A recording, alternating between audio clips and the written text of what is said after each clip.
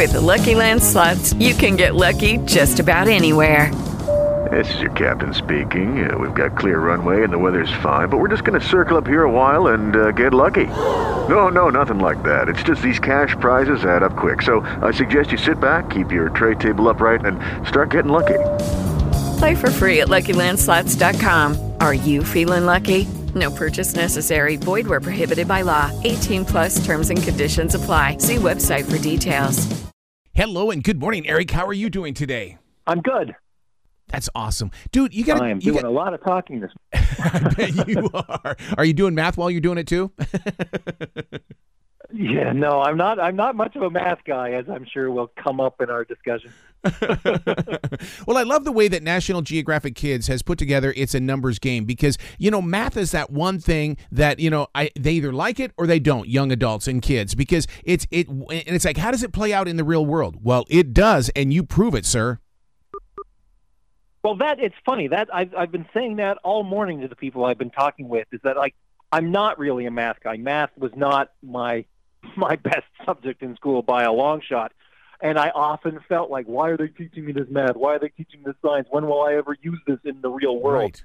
But writing this book and really reading what Patrick Mahomes said in the foreword, there's, it's more that there's numbers in football than math, but there's a lot more math and science than I realized. And I think kids will realize that too. And hopefully, I don't know that it will make them better at math, but it might make them more interested and agreeable to being taught math, because they'll see, yeah, this really does have a place in the real world in things that I like, that I didn't see math in before. Well, it does help out. I'm a third-degree black belt in martial arts, and the thing is that math was very important to us because it helped us with distance. And so when we would go to these tournaments and stuff like that, we would always think about numbers and things because it would put us in a place of reality. Yeah, that's very interesting because it's the same sort of thing. I don't think a lot of quarterbacks are thinking, geez, how many newtons of force do I need to put behind this ball as I'm throwing it?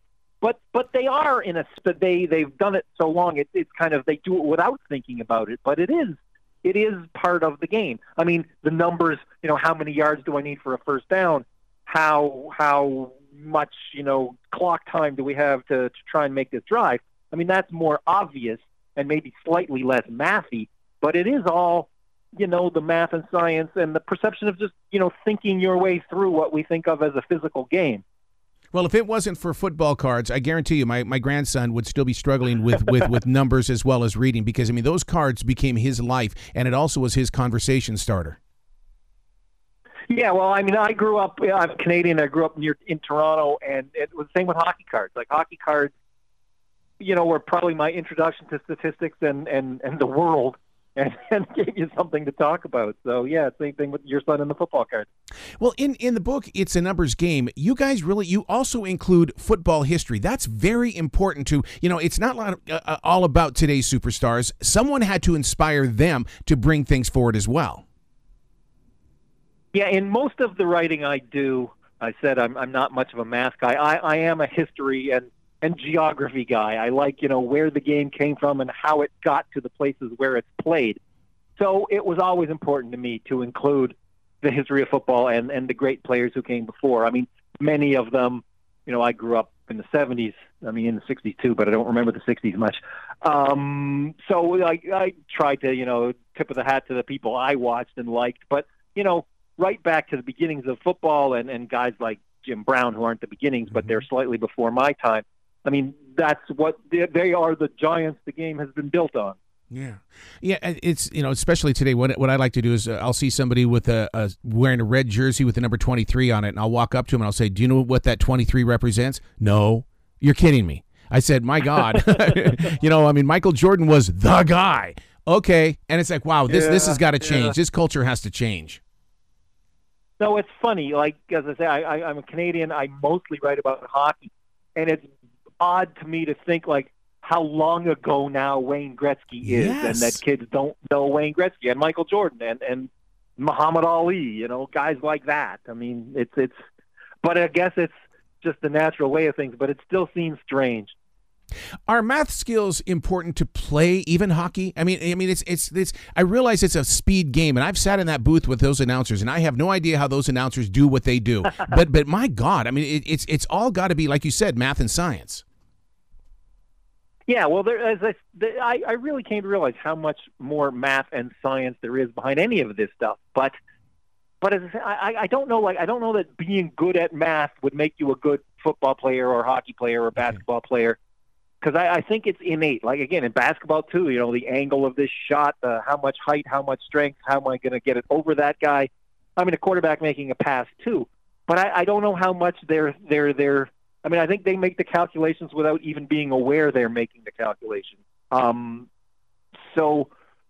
And maybe the broadcasters have to be a little bit more aware because they have to describe it and explain it to us. Oh, it's like they're living in the future is what they're doing when you listen to a hockey announcer, and that as well as soccer. So one of the things that I've loved about numbers is that my daughter graduated from UCLA with linguistics. She's got that in her background, and now she's this huge accountant. See, and the thing is that I asked her, I said, what? How did you go from linguistics to numbers? And she says numbers are a language of their own. Do you believe in that? You know what? I hadn't really thought of. Yes, I mean it is. It's not something I kind of like I've been saying about these. It's not in the front of my brain, but yeah, I think. I mean, people who are good at math. I mean, they talk about that. Like you sort of see it, and it's logical, and it makes sense in a way that talking with people doesn't always make sense. But the numbers always is it. The numbers don't lie, as we like to say. So I think. I'm not a math person. It kind of intimidates me and always has. But I think for people who understand math, it's a language and a poetry all of its own.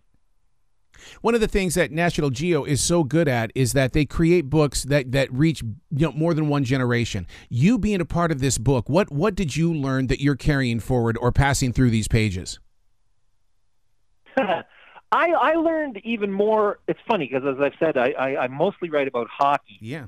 And when I did a book for National Geographic a few years ago about soccer, it was researching and learning about a sport I knew very little about. I mean, football, I've always been a football fan. I mean, I grew up in Toronto. But the way the game developed, I knew it sort of came from rugby and that there was this sort of one game between McGill University in Montreal and Harvard in the Boston area in the early 1870s that sort of started breaking the game away from rugby and moving it. And it's interesting to see how it moved in different directions in Canada and the United States. I mean, it's basically the same game, but I think all Americans know the Canadian football field is longer and wider. Yeah. There's an extra player. The rules are somewhat different. The Canadian football is actually closer to the way football began than American football. And I thought that was pretty interesting, the way the game developed similarly but differently in two countries, as so much of our cultures have, really, in Canada and the United States. So close together, and yet the games are so different, but yet at the same time, it's the same game. Yeah. Yep, exactly. Yep. So where can listeners go to find out more about what you bring, Eric? Because, I mean, you're such an interesting person in the way of sharing the story of sports and bringing sports to the forefront rather than just what we're seeing right there on. Well, I have a website where I certainly list the books that I have for sale, but I also post stories about sports history. It is mostly hockey, but sometimes football, sometimes baseball, sometimes basketball even. It's ericzweig.com. That is just my name, all as one word, ERICZWEIG.com. It's funny. There's one of the stories I have on my website that I found while I was researching this book, and I had written it in an early draft, but it didn't make the final cut, was this football player in the 1880s who made a 65-yard field goal. And I thought, how can that be? Like, how could they kick those big old-time fat leather heavy footballs 60? But it was fascinating, the story of how he did it, how he felt he had done it, how it was tracked and became like it was like he did it in the 1880s, and in 1915 it sort of was rediscovered in a football record book even back then. And then there were so many stories about, could he have done it? Did he do it? And people writing into newspapers going, I was at the game, I saw him do it, I played on the team. And finally, like, he spoke out on it. It was really neat, but it was too much. I mean, it was numbersy, but it was too long a story, I guess, for this. But it's on my website. It's a few years ago, but it was that was one of my favorite stories I've ever come across doing any of the work I've done on any of my books. Oh my God, the weather had to have been perfect. No breeze, or there was just enough wind in the sky that carried that ball. Yeah, I think there was the wind behind him, and he had said, he had practiced, he and a friend, and it's interesting that the talking about things that you sort of take for granted, like, if we held the ball on its end at a bit of an angle, and if you kicked it at the right spot, it was like all the stuff that kickers just know without even knowing why they know it now, had to be sort of developed, and this guy was among the first. I love it. Eric, you got to come back to this show anytime in the future. The door is always going to be open for you. Oh, sure. Great. Excellent. Well, you be brilliant today, okay? Thank you very much. You too. It is Ryan here, and I have a question for you. What do you do when you win? Like, are you a fist pumper, a woohooer, a hand clapper, a high fiver? I kind of like the high five, but if you want to hone in on those winning moves, check out Chumba Casino. At ChumbaCasino.com, choose from hundreds of social casino-style games for your chance to redeem serious cash prizes. There are new game releases weekly, plus free daily bonuses, so don't wait. Start having the most fun ever at ChumbaCasino.com. No purchase necessary. VGW Group. Void where prohibited by law. See terms and conditions. 18+.